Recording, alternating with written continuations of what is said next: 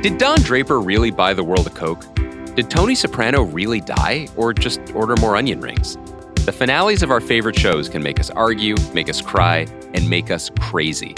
From Spotify and The Ringer, I'm Andy Greenwald, and this is Stick the Landing, a new podcast where we'll be telling the story of modern TV backwards, one fade out at a time.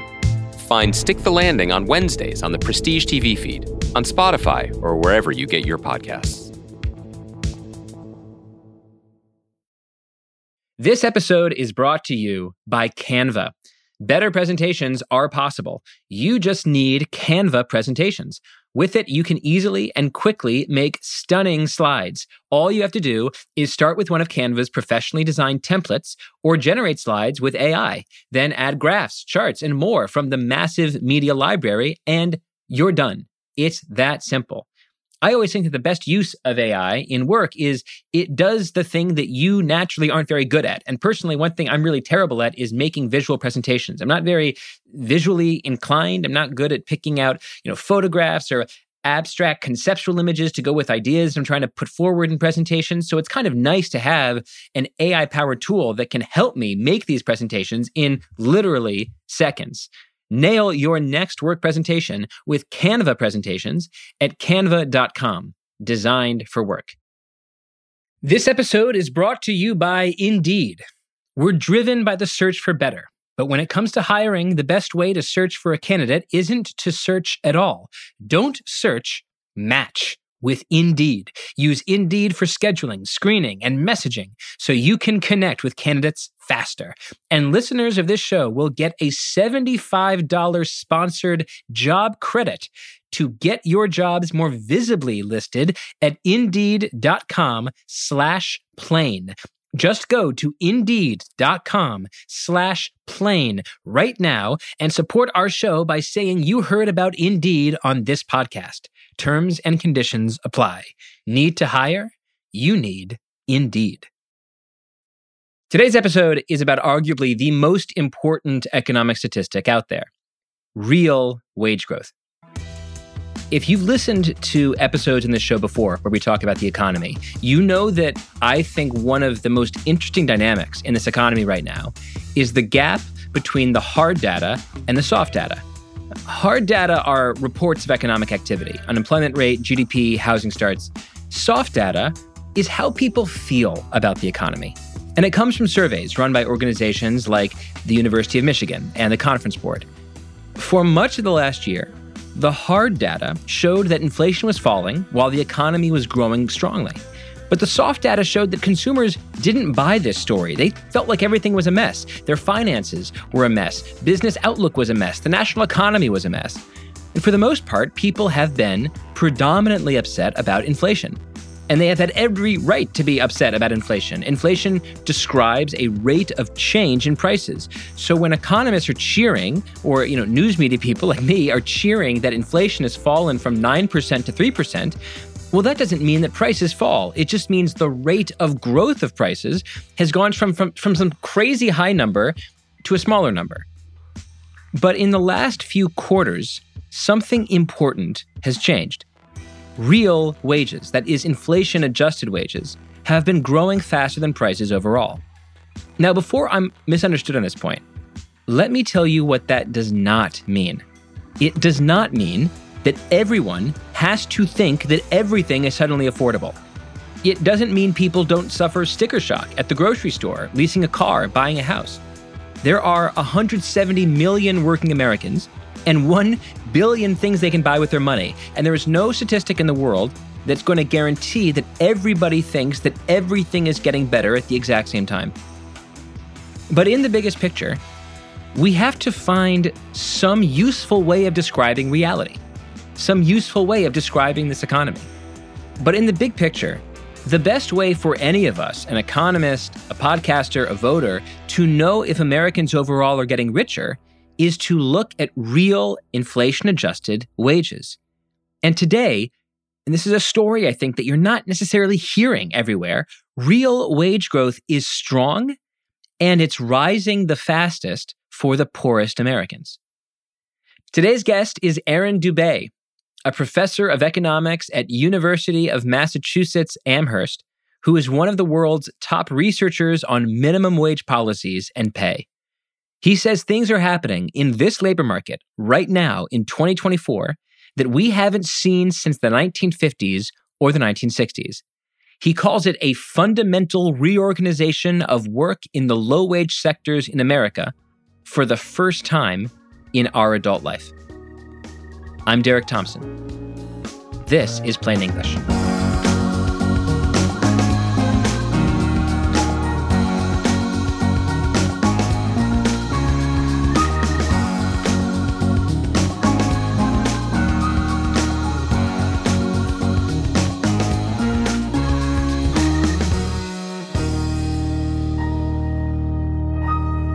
Professor Aaron Dubé, welcome to the show.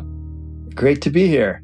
So we're going to talk about real wages for this entire interview. And I don't know that I've ever done an entire podcast episode about a single economic statistic. I do think this is a very important economic statistic. But before we get started, I would actually be interested in your perspective here. So here's like a scenario. You are teaching an undergraduate seminar on labor policy and real wages. And it's day one of class, and you don't want to assume any knowledge, but in 90 seconds, you want to kick things off by explaining why real wages might be one of, if not the most important indicator of economic health and progress. How do you open that seminar? Right. For most people, we don't own a whole lot of stocks or bonds, so income from capital is relatively small compared to income from labor. So the key question becomes, if we want to understand prosperity, especially broad-based prosperity in a society, we got to pay attention to what's happening to wages. Now, wages, on the other hand, by themselves are not enough, because you could have a 10% increase in wage, but if prices are also increasing by 10%, well, your purchasing power hasn't really increased. So the key thing that economists look at to understand what's happening to people's paychecks is to look at the growth in nominal wages and then subtract from that the growth in prices, inflation. And that is what real wage growth is all about. I want to tell this story in chronological order, the story of real wage growth since the calamity of the pandemic. And I want to start with the pandemic. So the economy crashes and unemployment skyrockets, and the government passes a bunch of stimulus bills. This is a chaotic period for economic data. And you wrote in an essay that understanding exactly what happened to this all-important statistic of real wages during the 2020 and maybe even early 2021 period, sort of the worst part of the pandemic, is actually very hard. It's very hard to tell a clear and accurate story about real wages during the crisis. Why is that?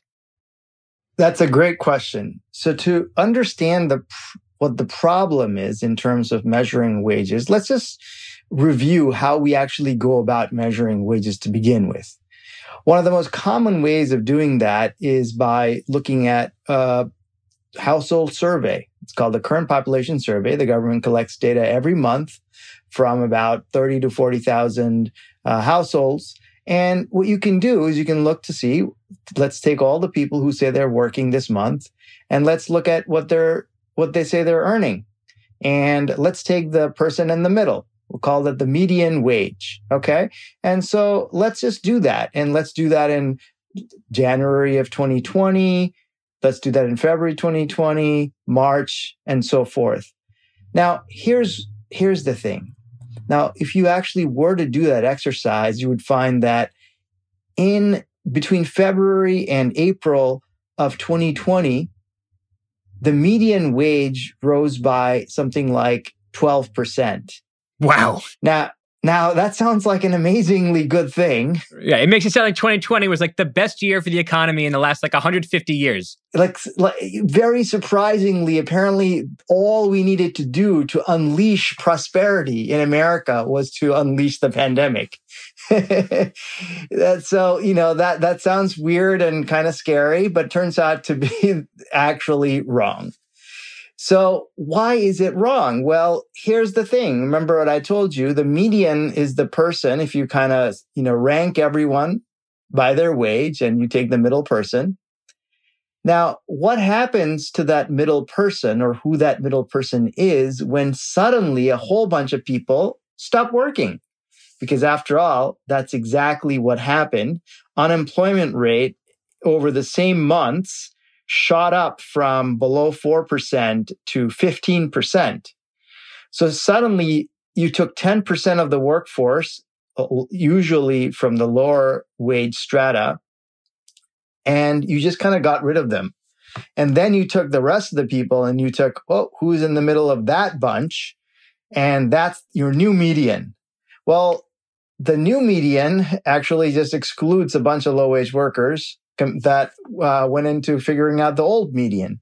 And that's why suddenly the composition of the workforce really has tilted away from low-wage workers, making it seem like the median wage rose a lot.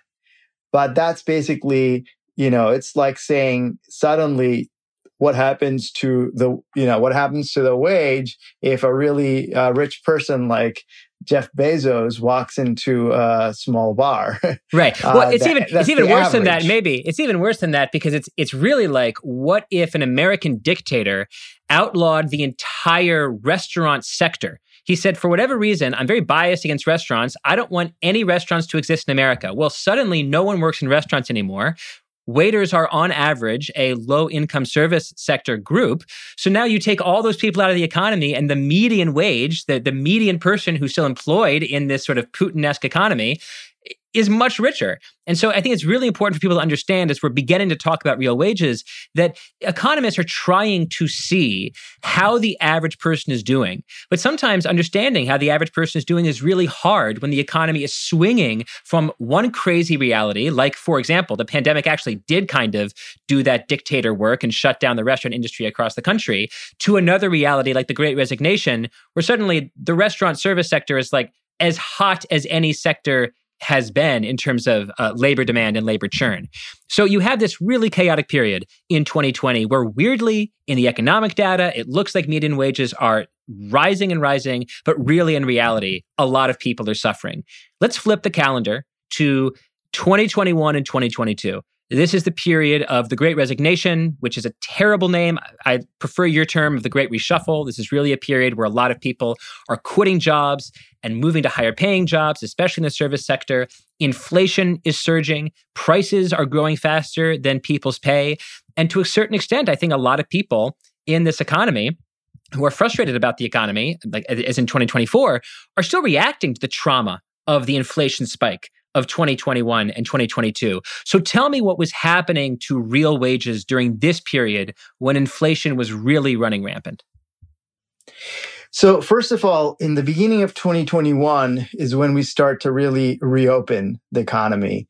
And what happens is we opened up the economy and we provided support in terms of giving people higher transfers that help increase spending.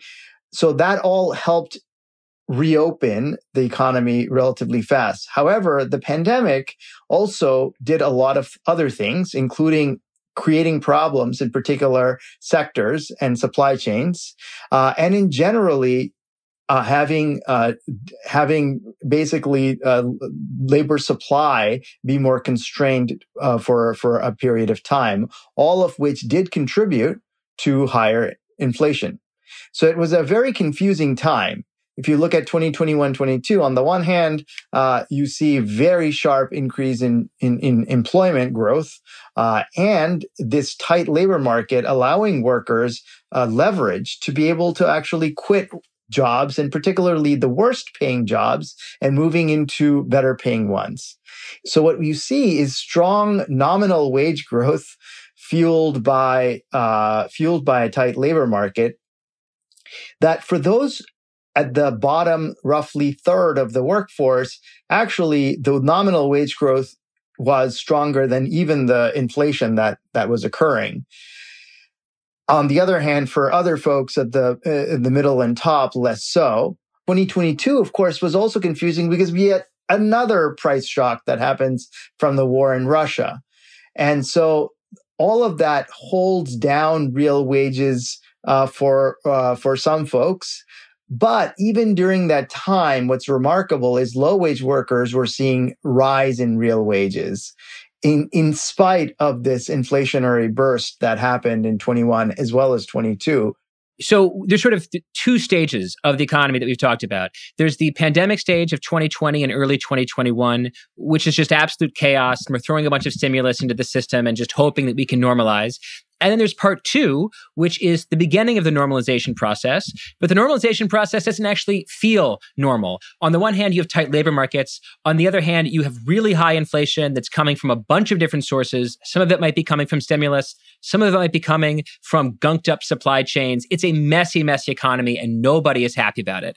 Let's finally turn to, let's say, the last year or so, because this is the period where median wages, typical wages, seem like they are growing faster than the inflation rate. And that's because wages are still rising as the inflation rate is coming down. Paint the picture of what we can say for sure about real wages in the last year. So 2023 turned out to be a little bit of that Goldilocks economy. So we basically had soft landing, a lot of it actually occur during 2023. What I mean by that is we saw inflation coming down. We saw real wages or nominal wages continuing to grow, though at a somewhat slower pace. But the key thing is wages were growing faster than prices. And that allowed very strong real wage growth in the middle. How strong? Well, strong enough that by end of 2023, median wages were higher than they would have been if wages had just followed the pre-pandemic trend. So think of it this way. What had if basically real wages were growing in 2020 as if the pandemic didn't happen, and fast forward to 2024, well, we would actually expect real wages to be somewhat lower than they were in reality, which is quite remarkable if you think about it, given what we just talked about, all the messiness of 2020 and 2021 and 22. So that was a really remarkable thing. We had a continuing tight labor market, not the sort of craziness of 2021, 22, but nonetheless, very strong tight labor market with strong real wage growth for those in the middle. So we're talking in generalities. We're talking about real wage growth overall, but there's no such thing as the American wage. There's 170 million workers. They're all earning their own wage. They're in 1,000 different occupations in several dozen different industries. Is there a more refined way that we can talk about whose wages are going up the most? Whose real inflation-adjusted wages are going up the most right now? Yes. So it's helpful to sort of put this in perspective in the broader historic context. So historically, from about 1980 to 2015 or so, we had a situation where wages systematically rose more for those at the top than those at the middle or the bottom. So we had increased wage inequality. In the last couple years before the pandemic, wage growth was actually more egalitarian. It was a strong labor market in 2019 as well, and we had a relatively broad-based wage growth. Here's the thing. If you look at where wages are today compared to 2019, you'll find that real wages have grown the most for those at the bottom, followed by those at the middle, and the worst performer are those at the top. And this really flips the script of the last 40 years, where we saw increased inequality. In fact, in our work, we found that about 40% of the growth in inequality measured by comparing the 10th and the 90th percentile worker, for example, 40% of that growth in inequality between 1980 and 2019 was actually reversed during the pandemic period, which is quite remarkable. So that means that almost half of the growth in wage inequality between the top and bottom, the top 10% and the bottom 10%, was erased in just 2.5, 3 years? In the last 3 years, we basically erased a little under half of the gap that had emerged between the 10th and the 90th percentile in the wage distribution. This is a very, very unusual situation. And I imagine that's just not happening in terms of wage deciles. It's probably also happening for different ethnic groups, because historically, for the last 50 years, white Americans have earned significantly more than Black Americans. But if low-income workers are seeing their wages rising right now faster than high-income workers, are we seeing that racial gap close as well? In fact, we are. Here's the interesting thing. If you look at the Black-white wage differential, it fell a lot between 1960 and 1980 during the civil rights era.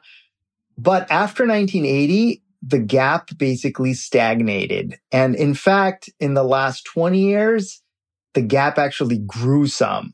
So the gap between Black and white workers in 2019 was somewhat higher than it was in 2000, which is not great. Here's the thing. Since then, we have seen a sharp reduction in the gap between Black and white workers for the first time since the civil rights era, which is again quite a testament to what a tight labor market can do in terms of raising wages of those folks who are usually less privileged in the labor market. There is a double mystery here when we think about the fact that low-income workers are seeing fast real wage growth and high-income workers, in some cases, based on your research, are seeing negative real wage growth. And the question is, why is the first thing happening and why is the second thing happening? So looking at it from like an industry by industry level, the service sector industry, people working lower income jobs in education, healthcare, restaurants, retail, is there a sector or industry in particular that we are seeing real wages outpace the median that might be responsible for these really extraordinary things that you're describing, an almost halving of 50-year inequality and a narrowing of the racial wage gap? Yeah. So the key thing is that the strongest wage growth has been in sectors like hospitality and retail, which are low wage sectors. What we're seeing is really a fundamental reorganization of work in the low wage sectors in America, really for the first time in my adult life. And this is going to leave a potentially long-term impact in how we structure work, especially service jobs in this country. So the other really important thing to recognize is that a lot of the wage growth is happening from people changing jobs.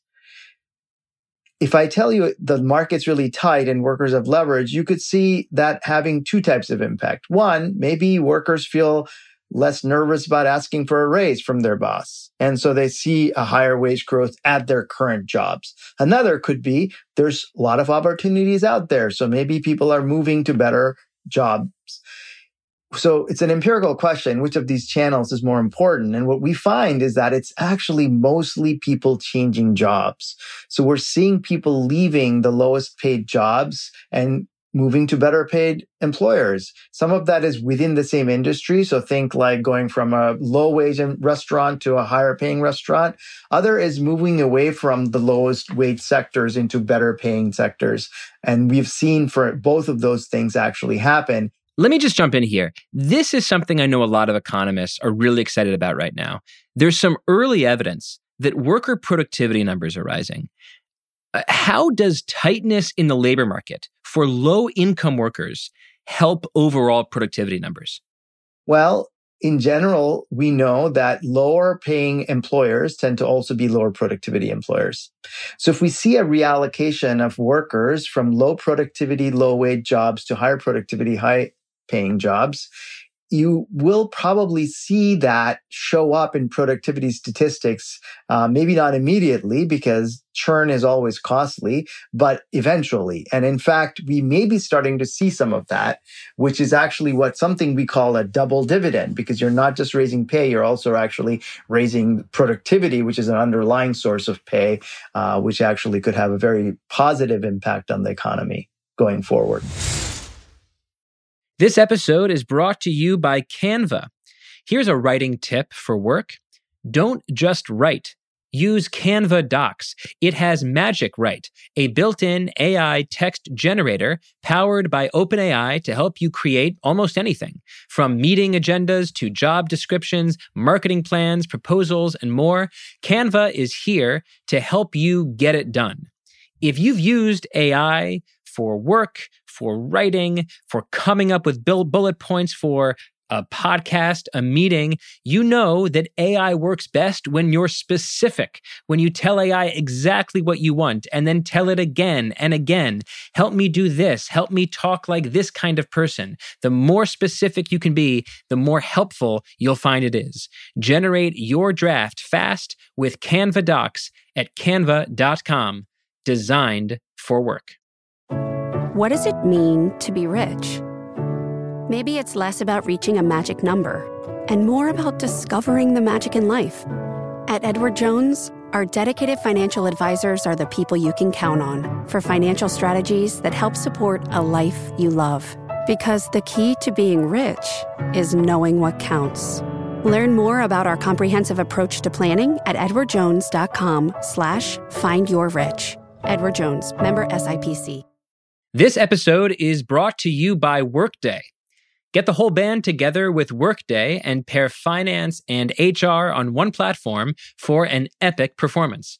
With Workday AI at the core, you'll make confident decisions faster than ever.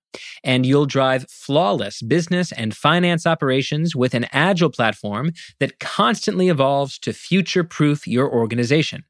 Be a finance and HR rockstar with Workday. Visit workday.com to learn more.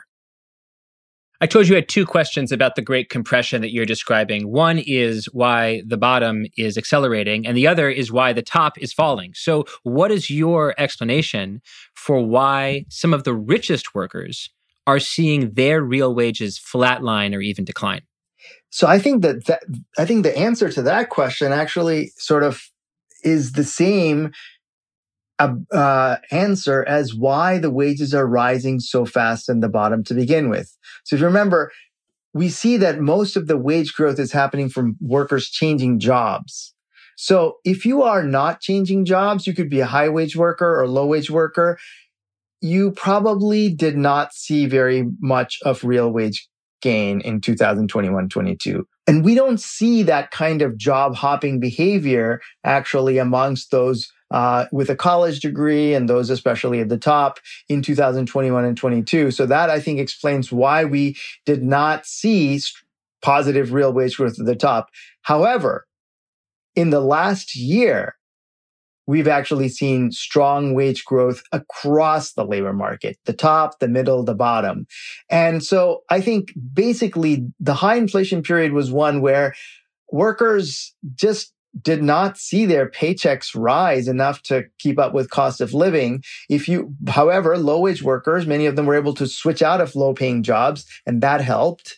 But at this point, we have a much more manageable, healthy economy with relatively low inflation rate when wage growth is actually outpacing price growth for pretty much most workers in the economy.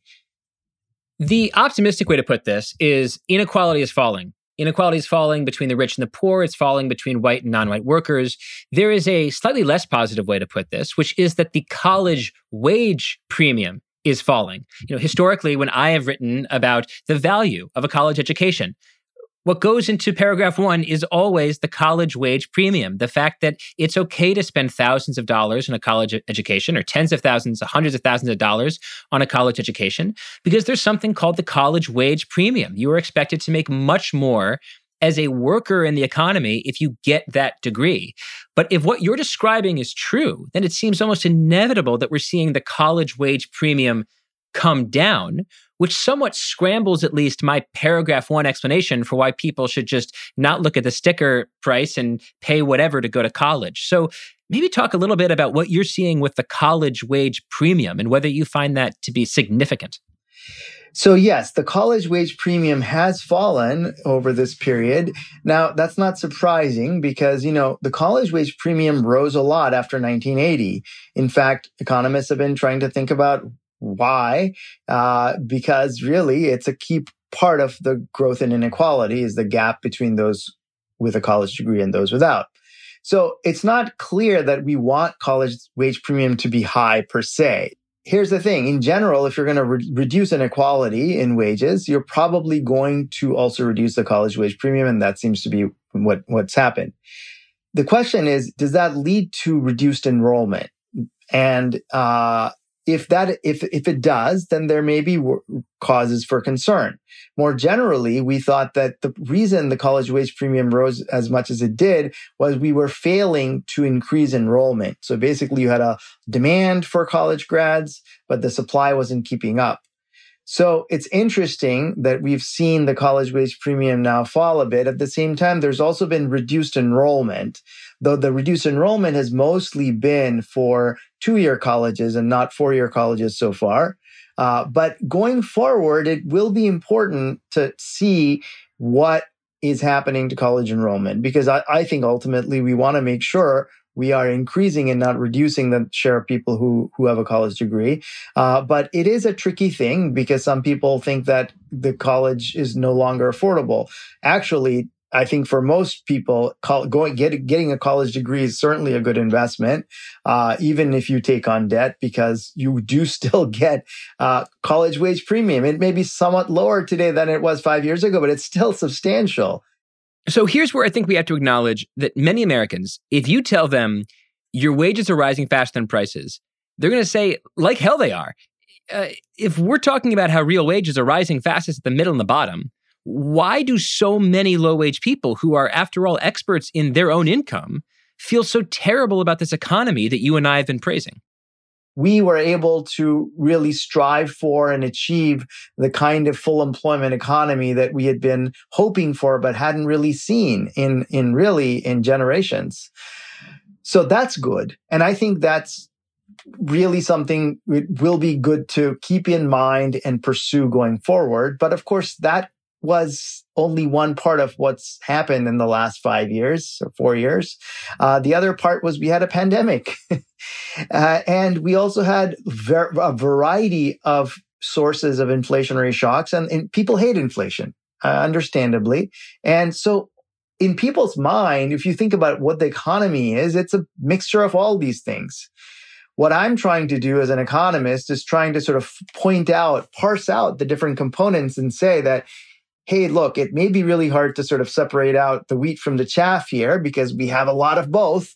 But if we want to take lessons from this period about what is portable to a future society for creating broad-based prosperity, it has to be critical for us to remember that a full employment economy is one that is a key part of that broad-based prosperity.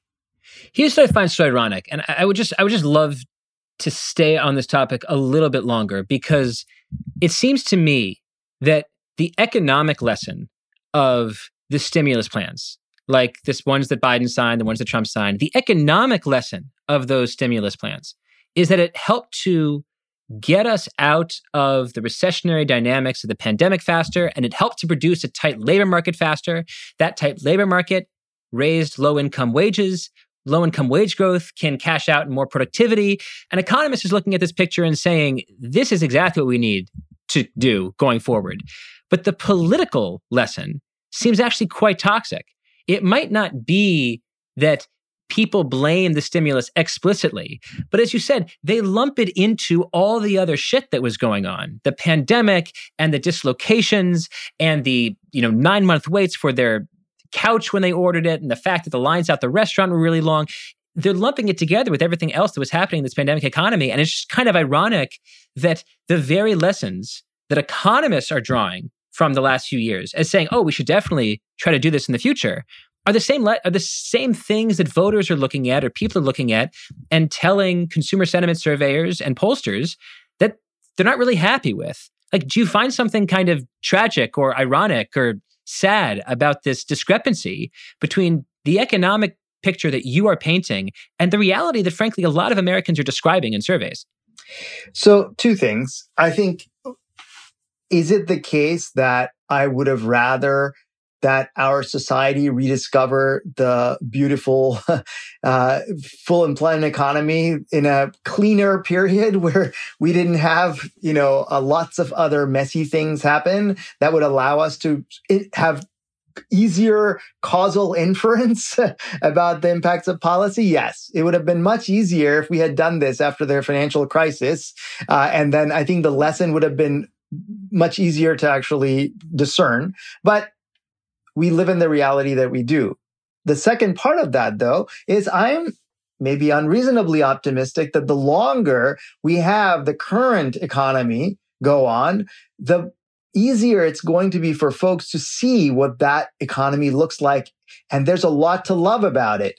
And in fact, I would say if we look at even some of the recent consumer sentiment numbers, that would seem to be consistent with my hope and reading of where things are going.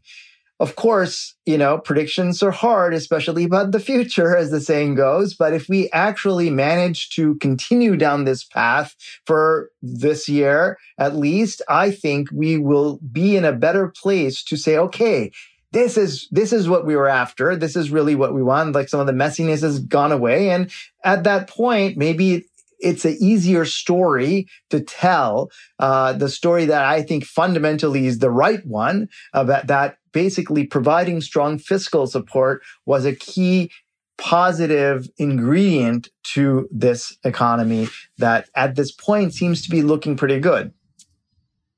It is really striking to me, maybe we can close here, that if you compare the US economy to the other G7 economies, if you look at GDP growth and you look at our inflation and you look at our unemployment rate and you compare that to Japan and the UK and France and Germany and Italy, I mean, it's no contest.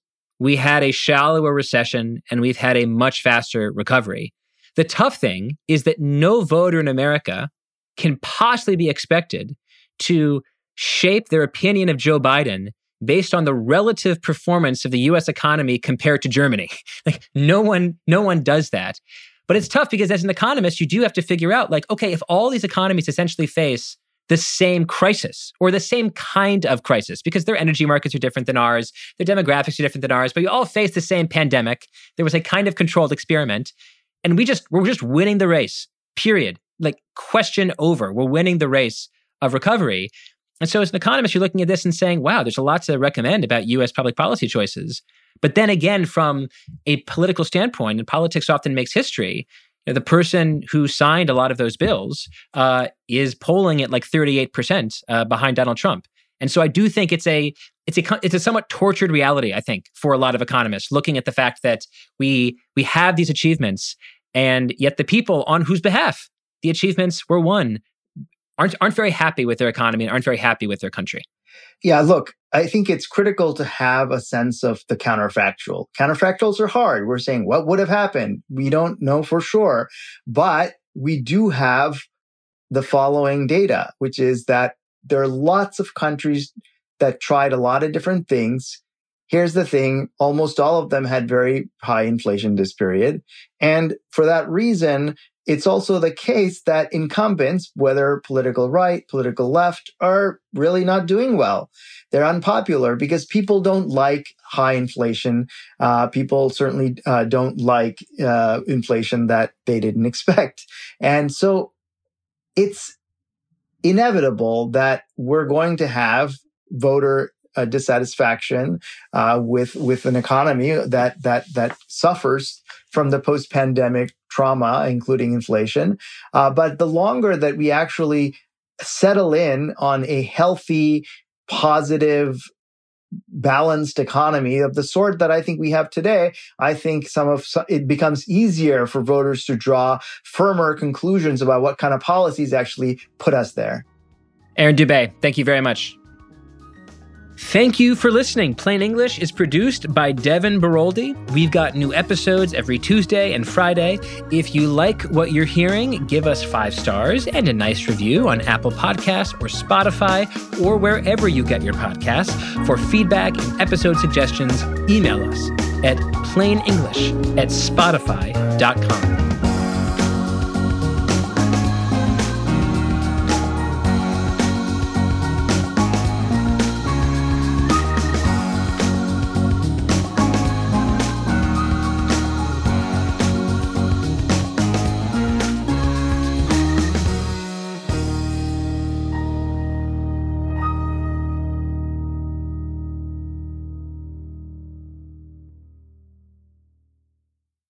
This episode is brought to you by 20th Century Studios' Kingdom of the Planet of the Apes. As a ruthless king builds his empire at the expense of the remaining human race, a young ape will fight for the future of apes and humans alike.